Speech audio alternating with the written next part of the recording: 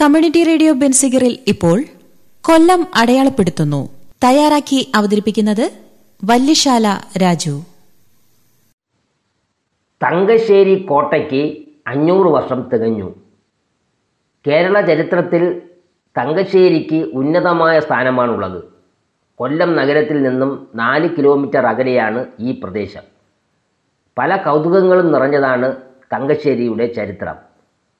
മൂന്നായി കിടന്ന കേരളത്തിലെ തിരുവിതാംകൂർ നാട്ടുരാജ്യത്തിലാണ് 99 ഏക്കർ വരുന്ന തങ്കശ്ശേരി എങ്കിലും തമിഴ്നാട്ടിലെ തിരുനെൽവേലി ജില്ലയിലാണ് ഒരു പ്രവിശ്യയായി ബ്രിട്ടീഷുകാർ ഇതിനെ ഉൾപ്പെടുത്തിയിരുന്നത്.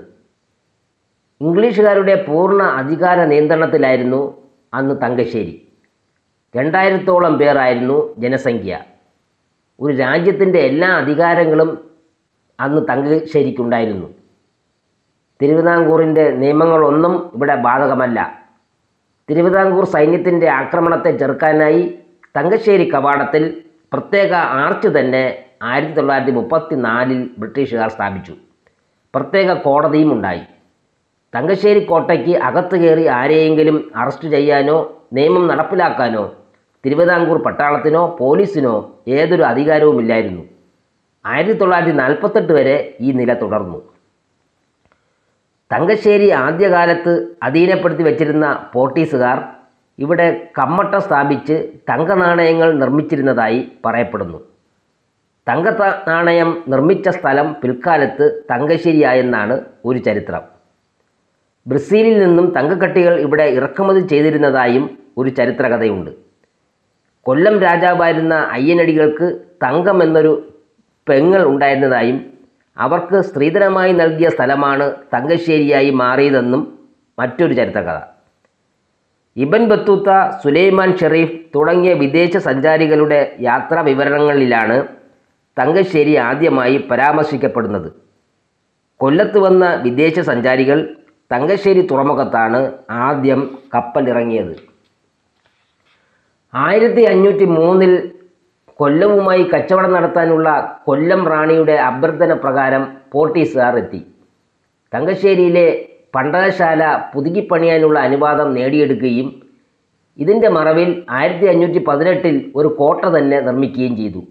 ഇതാണ് തങ്കശ്ശേരി കോട്ട അഥവാ സെൻറ്റ് തോമസ് കോട്ട എന്നറിയപ്പെടുന്നത്. ഇപ്പോൾ ഇതിന് 500 വർഷം തികഞ്ഞു.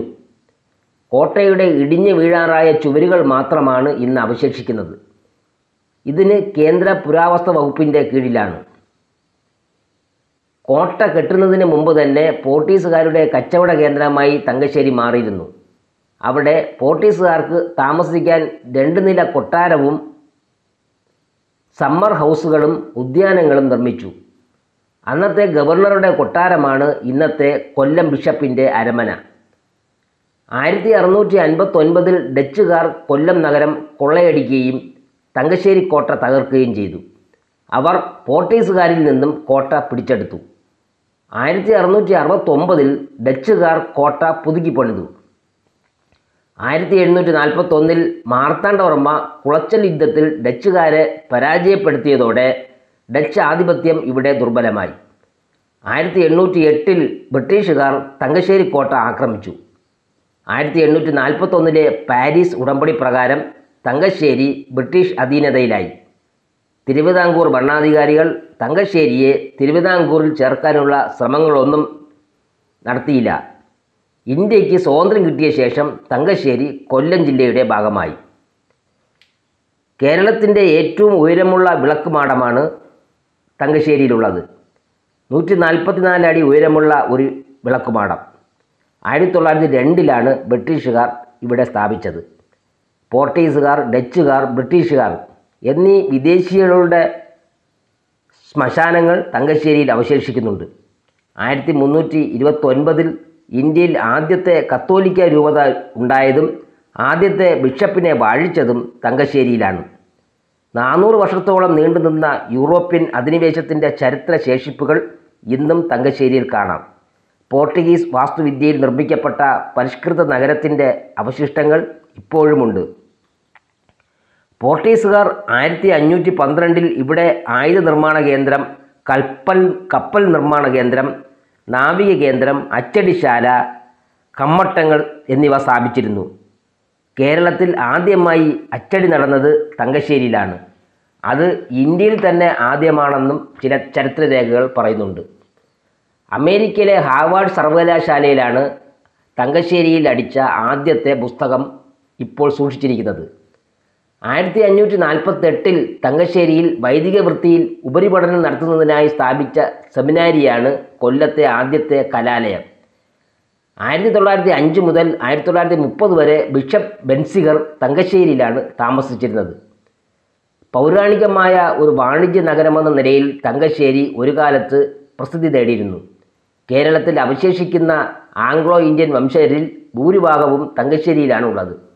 ആംഗ്ലോ ഇന്ത്യൻ ജീവിത രീതികൾ തങ്കശ്ശേരിയിൽ ഒരു പ്രത്യേക സംസ്കാരമായി അടുത്ത കാലം വരെ നിലനിന്നിരുന്നു.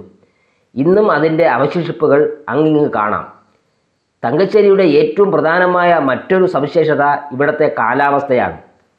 കടലോര പ്രദേശമായ ഇവിടം ഏറ്റവും ചൂടുകൂടിയ വേനൽക്കാലത്ത് പോലും അന്തരീക്ഷ താപനില 20 ഡിഗ്രിയിൽ കൂടാറില്ല. ചരിത്രത്തിലെ അപൂർവമായ ശേഷിപ്പുകൾ നിലനിൽക്കുന്ന തങ്കശ്ശേരിയിൽ പൈതൃക ഗ്രാമം ഒരുക്കാൻ കൊല്ലം കോർപ്പറേഷൻ പദ്ധതി ആവിഷ്കരിച്ചിട്ടുണ്ട്. കേന്ദ്ര വിനോദസഞ്ചാര വകുപ്പിൻ്റെ സഹായത്തോടെ 100 കോടി രൂപ ചെലവ് പ്രതീക്ഷിക്കുന്ന പദ്ധതിയാണ് ഇവിടെ ആവിഷ്കരിക്കുന്നത്. കമ്മ്യൂണിറ്റി റേഡിയോ ബെൻസിഗറിൽ ഇതുവരെ കേട്ടത് കൊല്ലം അടയാളപ്പെടുത്തുന്നു. തയ്യാറാക്കി അവതരിപ്പിച്ചത് വല്യശാല രാജു.